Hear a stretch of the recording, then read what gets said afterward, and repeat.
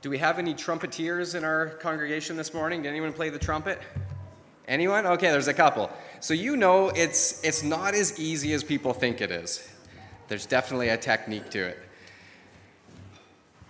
So we've come up in our story or journey with Joshua, the way in, up until this, the most famous of all stories involving Joshua. Though there are many, this one stands apart. Most people, whether they are churchgoers, Christians or not, have heard of the walls of Jericho that came a-tumbling down. And this story has so much to teach us. Even though it's so familiar to us, there are so many angles and aspects that I believe it's worth diving into again this morning, that God has some new truth and maybe some old ones to remind us of this morning. So would you bow with me and let's pray together as we enter God's word. Heavenly Father, we thank you again that your word is timeless. From beginning to end, Alpha and Omega, your word will stand, for you are the author, and you stand from beginning to end. And so, Lord, we thank you that as we enter a story that's very familiar to us, that you have a word to speak to us this morning. You have truth to impart, encouragement to give, challenges to give, and may we receive it. We thank you, Father, that this is the work of your Holy Spirit, and we pray that we would have receptive hearts. So speak through me, your servant, I pray, in Jesus' name. Amen.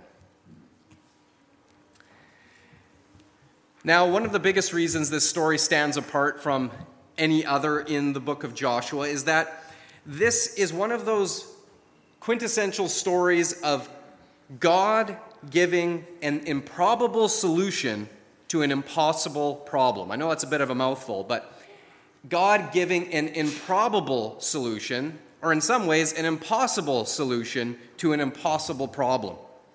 You see, although God had promised to give Israel the promised land many times over, here this mighty walled city of Jericho, inhabited, remember, by its giant warriors, who earlier when the spies had spied out the land, they said of the inhabitants of that place, they are like giants, the sons of Anak are there, and we are like grasshoppers in comparison.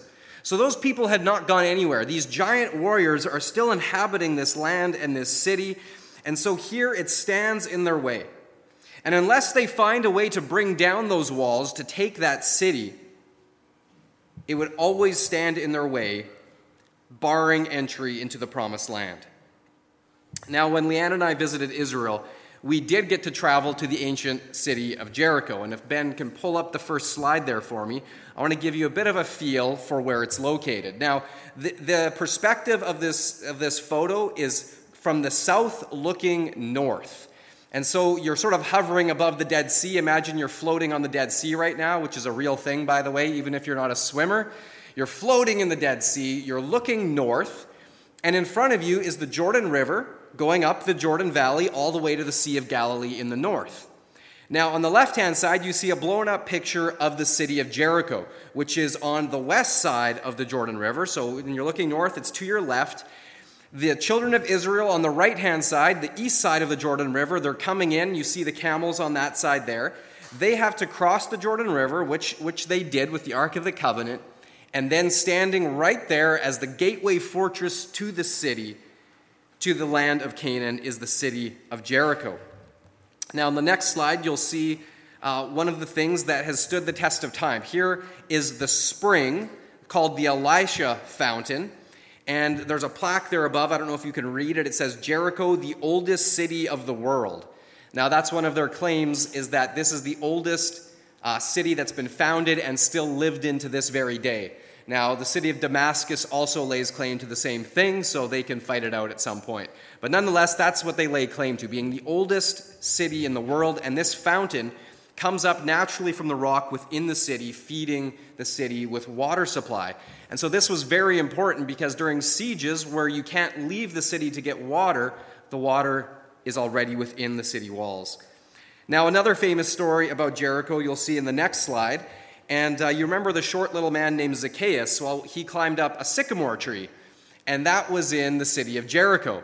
And so as we drove through Jericho, this was pointed out as being that sycamore tree that Zacchaeus climbed up. Now, sycamore trees don't live to be 2,000 years old, so you got to take that with a bit of a grain of salt. However, that is a sycamore tree located in Jericho. Obviously not the same one, but it gives a good visual of what the tree was like that Zacchaeus climbed up to see the Lord. Now, in this next slide, this is the only view that we got of the actual ancient city of Jericho. Now, it looks just like a hill in the background, but that hill is actually called the Tal es Sultan. Now, a tal is a built-up area where a city was located, where when one city is destroyed by invaders, they just fill in the rubble and then build on top. And then they fill in the rubble and they build on top. And so it's called a tal. And so it just keeps going up and up over the centuries. And so that hill back there is actually the tal where the ancient city of Jericho was located upon. And so it gives you an idea of here is this built-up city, this fortress with the vantage point of height. And so here we see it would have been a mighty imposing thing to imagine that entire hill is encircled by mighty stone or brick walls and towers on top. And so this gives us an idea of the location.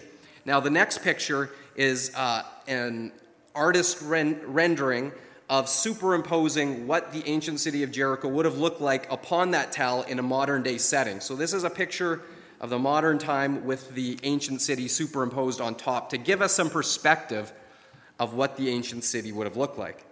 So now, as we look at this, we ask the question, what did Jericho represent to Joshua and Israel? What did they see when they looked at Jericho? Well, they will have seen three things as they came up to the walls of Jericho. First, they will have seen a city of pagan unbelief.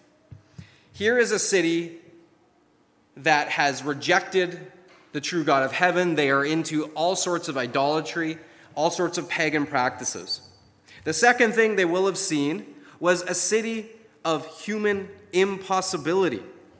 Because humanly speaking, taking this mighty fortress would have seemed utterly impossible. And thirdly, they will have seen it as a city of strategic importance. Now, all three of these things are crucial. Pagan idolatry in the first place had to be confronted head on. The corrupt Canaanite religions with its sexual immorality, complete with child sacrifice, sounds familiar at all today? The same thing is happening in our culture. And here we see that this is happening in ancient times. They are practicing sexual rituals. The children that are being conceived to temple prostitutes are most often burnt upon the altars to their false gods. And so here we see that God confronts this head on, saying that these pagan practices cannot coexist with the pure worship of the true God. That we cannot commingle with these people. They need to be confronted head on and destroyed. Quite simply, Jericho's cup of iniquity. Their grievances, their mighty sins had built up century upon century upon century, and now that cup of iniquity was full, and God's judgment was coming against this city and its inhabitants. Now, we must grasp as we look through this story, we must grasp that to understand the why God ordered the wholesale slaughter of all living inhabitants within this city, both young and old. We see this throughout the Canaanite conquest. It's tough verses to read when you say that they killed old and young.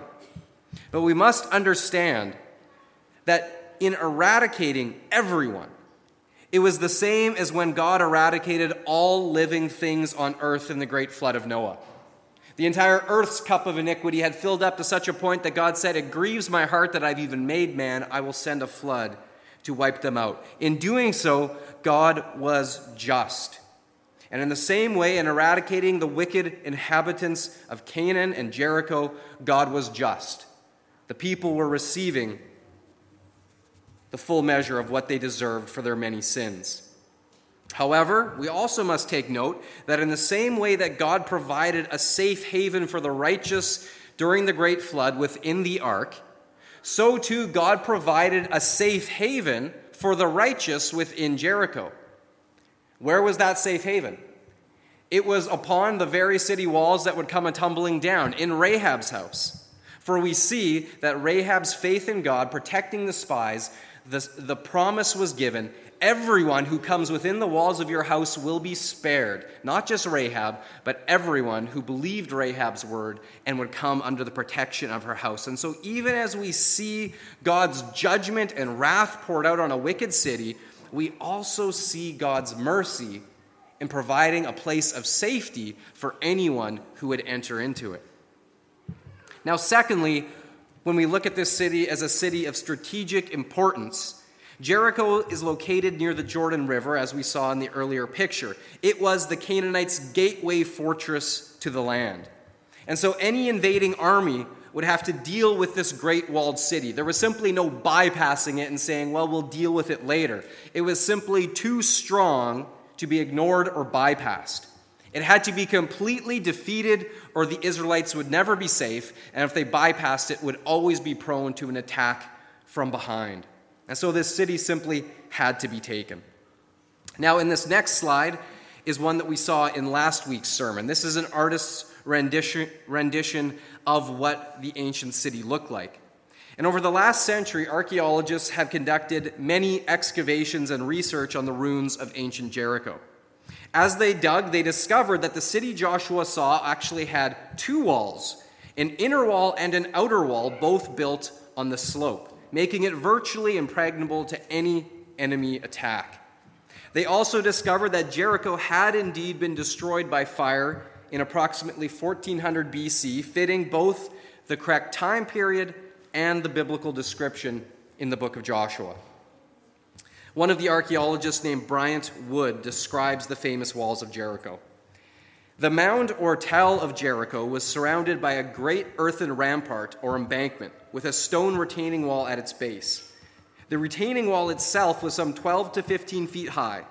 On top of that was mud brick wall, 6 feet thick and about 20 to 26 feet high. At the crest of the embankment was a similar mud brick wall whose base was roughly 46 feet above the ground level outside the retaining wall. This is what loomed high above the Israelites as they marched around the city each day for 7 days. Humanly speaking, it was impossible for the Israelites to penetrate this impregnable bastion of Jericho. Other things that the archaeologists found was that the city had indeed been burned with fire. They also found, burnt amongst the wreckage, stone pottery that was still filled with grain, indicating that Jericho was indeed prepared for a long siege. They had grain in plenty in their storehouses, and it was still there within those pots when they found it. Also fitting the description that the Israelites were barred from taking anything from the city that God did not sanction. And so here's a mighty people who need grain to feed their people, and yet the grain is left untouched. Another indicator of the accuracy of God's word as we read this story. And so this brings us now to the third aspect of Joshua's view of Jericho, and that is the one of human impossibility. Joshua 6 verse 1 sets the scene. Now Jericho was tightly shut up because of the Israelites. No one went out and no one came in. Now imagine this is like one of those movies you've seen, whether The Lord of the Rings or something like it, where this mighty fortress is prepared for battle. All the draw gates or bridges are brought up. The gates are barred and shut. Extra watch is set on the walls, and everyone is armed, prepared for battle. On the outside is Israel. But remember, though they are numerous in people, they are not in warfare. They have no siege engines. They have no catapults or battering rams. Militarily attacking this city head-on would have been suicidal for Joshua and his men. And even if by sheer numbers they managed to somehow overcome the walls, the casualties would have been catastrophic. The only alternative to a frontal assault on the city would have been a lengthy siege. A siege where they cut off all routes of escape from the city in an attempt to starve the city into submission. But Jericho, as we've already said, was completely prepared for war and a lengthy siege. They had just taken in a large harvest, plus having that natural spring supplying water from within its city gates. Starving this city into surrender would have taken many, many months, if not years, to achieve. And so we see that it was totally, absolutely, completely, and utterly impossible for Israel to bring down those walls. A smart man would have come up against a fortress like that, taken one look and said, "There's no way," and then walked away. Yet inexplicably, unexplainably, in the span of just 1 week, 7 days, Israel took that mighty city without one single casualty. But how? Well, Hebrews chapter 11, verse 30 tells us how. In very few words, this is what it says: by faith. By faith is how the city was taken. By faith, the walls of Jericho fell after the army had marched around them for 7 days. By faith. But what does that even mean? What does those two words, by faith, really signify? I mean, what sort of faith was required by Joshua and Israel to cause mighty walls to come tumbling down? Well, let me give you 4 answers to that question. What kind of faith was required? Number 1, it was the kind of faith that followed God's plan, which defied all human logic and reason.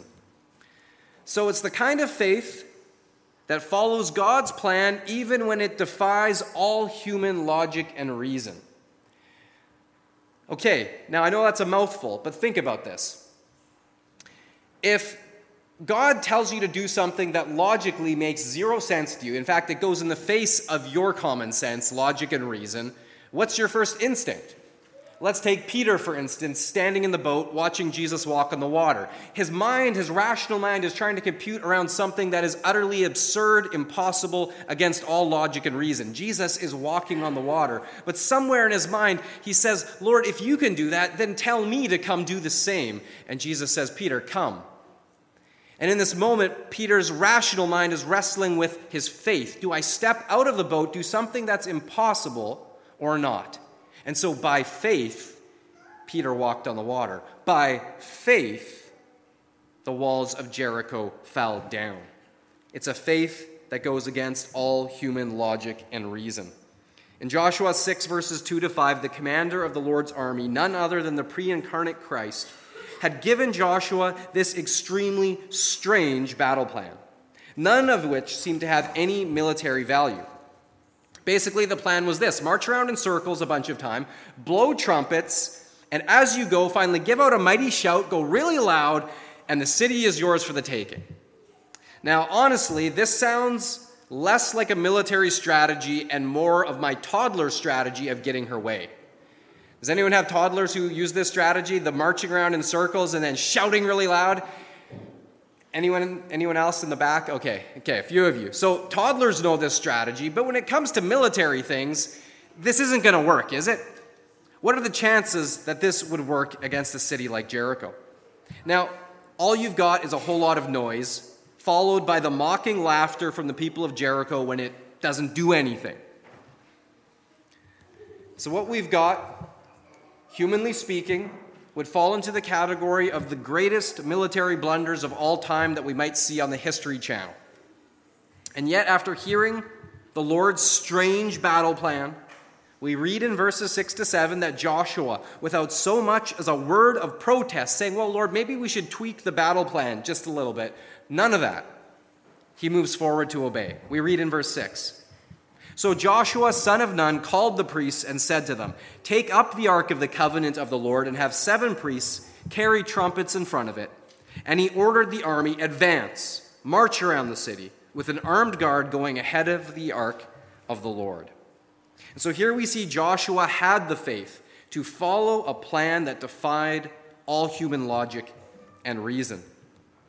Now, what about us?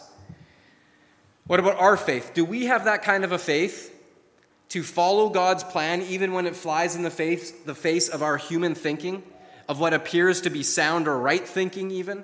At times, God will call us to do something that defies all of our natural thinking and natural logic. Do we have the faith to, like Joshua, not argue, but to say, "Yes, Lord, I will obey"? Secondly, we see it was a faith to see God's victory before it happened.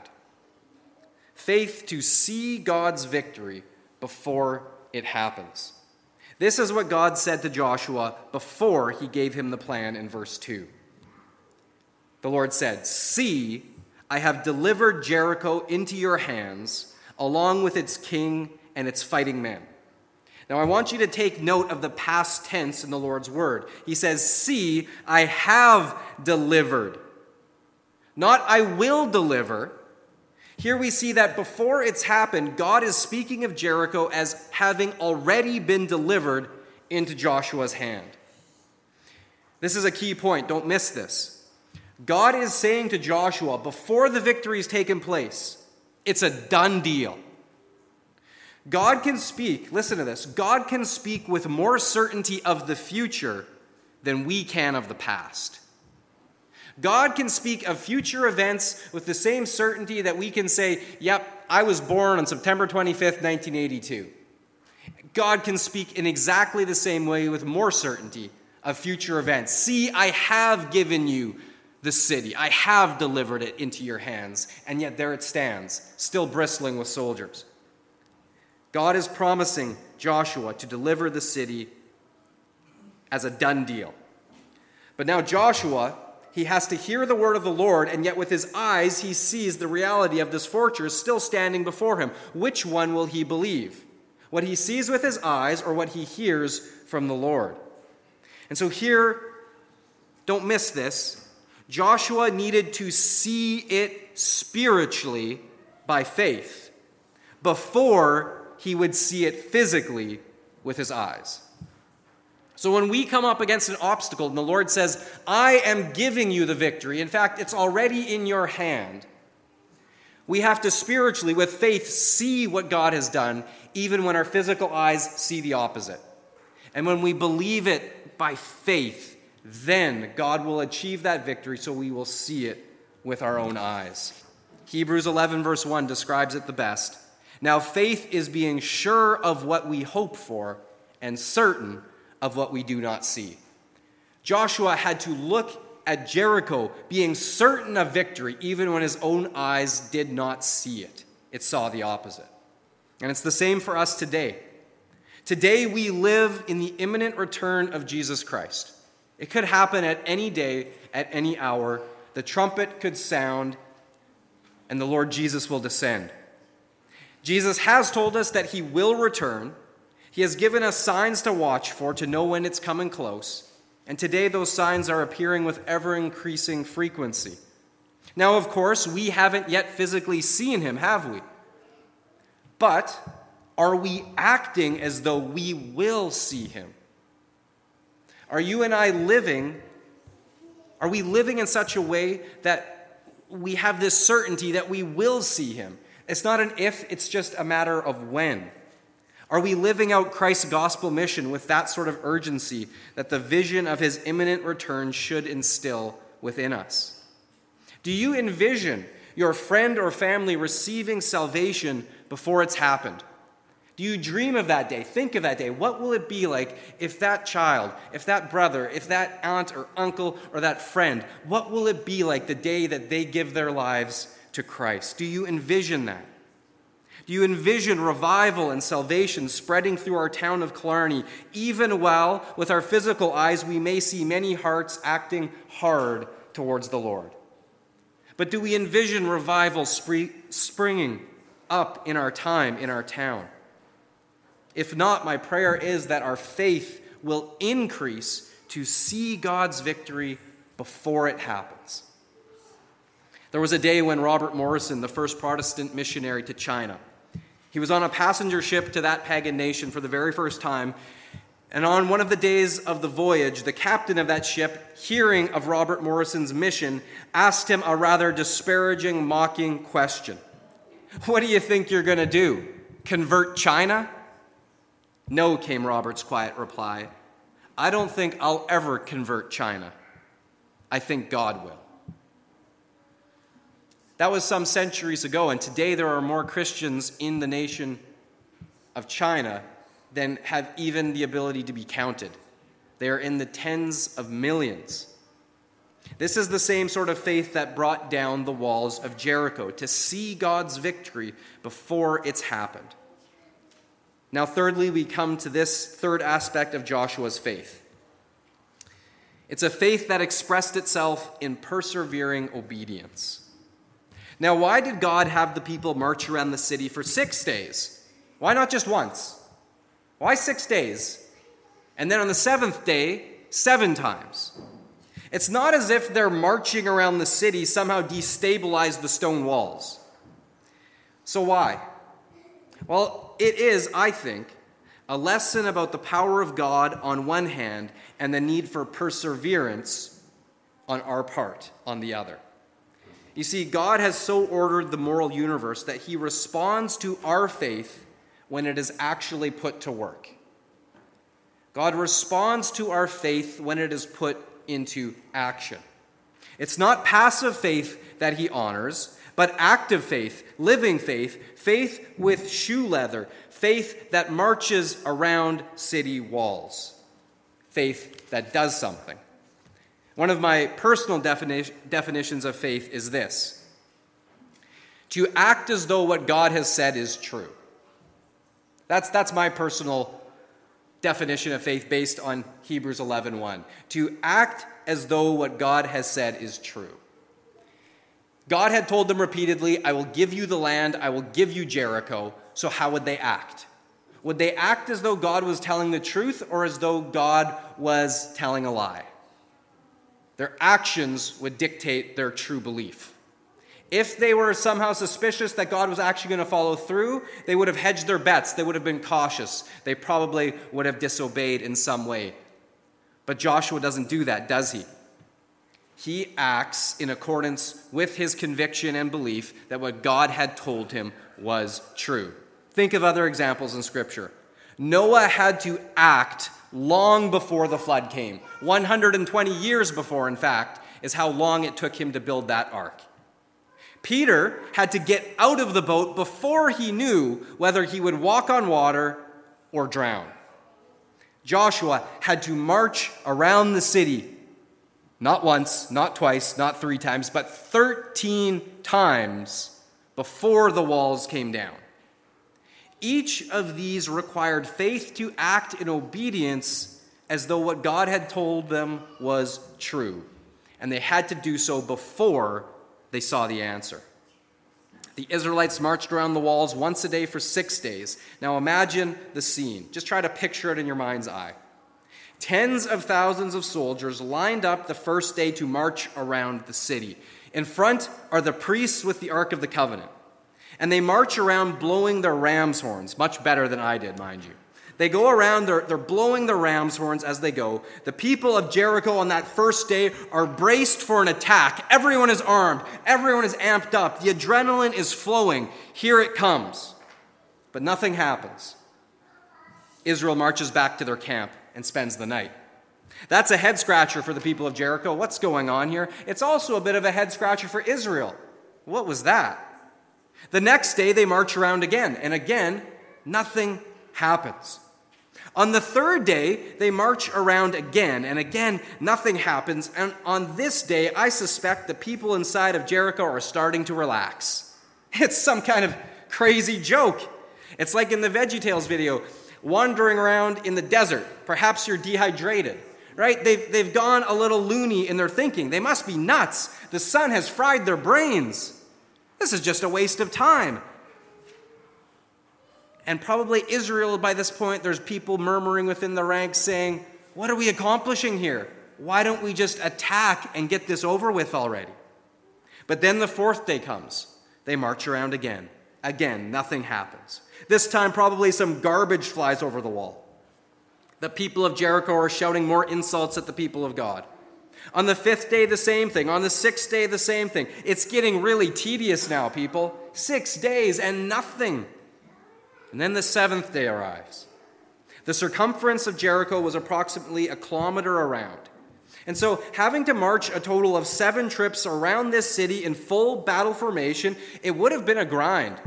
They've got whatever armor they have on. They've got whatever weapons they have in their hands. 7 kilometers around. They're probably a little further out than that. So add up the distance, the terrain, the hot sun.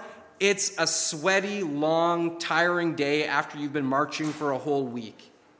Extreme perseverance was required to keep going, even while nothing was happening. J. Hudson Taylor, another man of dynamic faith whose missionary efforts helped open China to the gospel after the aforementioned missionary, he came after him. And time and again, he saw God do amazing things in the face of hopeless circumstances. Reflecting on his own experience, he remarked that there are often 3 stages that he saw in doing any great task or undertaking for the Lord. 3 things that he always encountered and spoken with others that they encountered as well. These 3 stages are simple. It's first impossible, then it's difficult, and then suddenly it's done. Impossible, difficult, and done. When Joshua saw Jericho, it looked impossible. Then marching around and around was difficult. But then suddenly, just like that, it was done. Here's one thing I've learned. Whenever you start to do anything for the Lord, it won't be as easy as you hope for. And it won't happen as fast as you'd like. But when you learn to persevere, just putting one dusty foot in front of the other day after day, suddenly you'll look up and realize it's done. God did it. I didn't even see it while I was just marching around, but God did it, and it's done. All that was required was that you persevered in obedience to what He called you to do, and in the end, God will reward you for it. There's a story that in ancient times, a king had a giant boulder placed on the king's highway as a test of his subjects. And so, having it placed there, he then hid himself and watched to see if any of his subjects would remove this huge rock from the king's highway. Then he saw as some of his wealthiest merchants and most powerful officials came by the huge boulder on the middle of the road and simply walked around it. As he listened, he could hear many of them loudly blaming the king for not keeping his road clear. But none of them did anything about getting this boulder out of the way. Then a peasant came along, carrying a load of vegetables. On approaching the boulder, the peasant then laid down his burden, and he tried to move that huge stone to the side of the road. And finally, after much pushing and straining, hours of labor, he succeeded in leveraging that giant boulder off of the road and clearing the king's highway. Then, as the peasant went to pick up his load of vegetables and resume his journey, much delayed now, he noticed that there was a bag lying on the roadway right underneath where that boulder had been sitting. And opening up the purse, the peasant discovered to his shock that inside was a small fortune in gold coins, along with a note from the king stating that this gold was a reward for the person who would remove this boulder from the king's highway.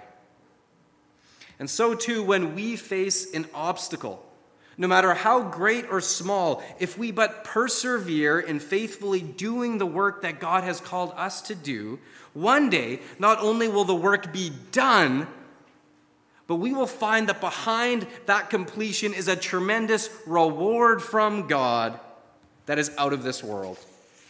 For Joshua, that reward came on the 7th day. After the 7th trip around the city, when the 7 priests blew their 7 shofars, 7, of course, being the number of completion. This is God's stamp of completion on this event. And in verse 16, Joshua commanded the people, "Shout! For the Lord has given you this city." And then the walls came a-tumbling down. What a scene. What a moment. Even the most faithful who believed, yes, God could do it, but would He? As they feel the rumble, they see the shaking, and suddenly they see those walls imploding downward on their footprint, the soldiers going down, being buried and killed with it. What a shout, what a moment, as then it says the people rushed up into the city. Remember, it's going up. They go up into the city, and they take it in a single day without taking a single casualty. Verse 20, when the trumpet sounded, the army shouted, and at the sound of the trumpet, when the men gave a loud shout, the walls collapsed, and everyone charged straight in. and they took the city. And that is how Joshua and Israel conquered Jericho by faith. First it was impossible, then difficult, and finally it was done. And so here is the faith that took a city. The faith to follow God's plan when it defied all human logic and reason. The faith to see God's victory before it's happened. The faith that expresses itself in persevering obedience. And finally, the faith that is rewarded for doing what God has asked you to do. One of Ira Sankey's most famous hymns goes like this: faith is the victory, faith is the victory, oh glorious victory that overcomes the world. Let's pray. Heavenly Father, we pray that by faith we would see what you see, that the victory has already been achieved through Jesus Christ. It is secure in Christ. And so, Lord, as we come up against our obstacles, our challenges, as we pray for those who have not yet come to salvation, help us to see what you see. Help us to believe for it, and then to work with persevering obedience towards that end, knowing that one day it will be done. You will be glorified. People will come to salvation, and in the end, you will give us a reward that is out of this world. And so, Father, today I pray for a persevering spirit that would persevere by faith in what you have called us to do. No matter what the obstacles before us, help us to be like Joshua. Amen.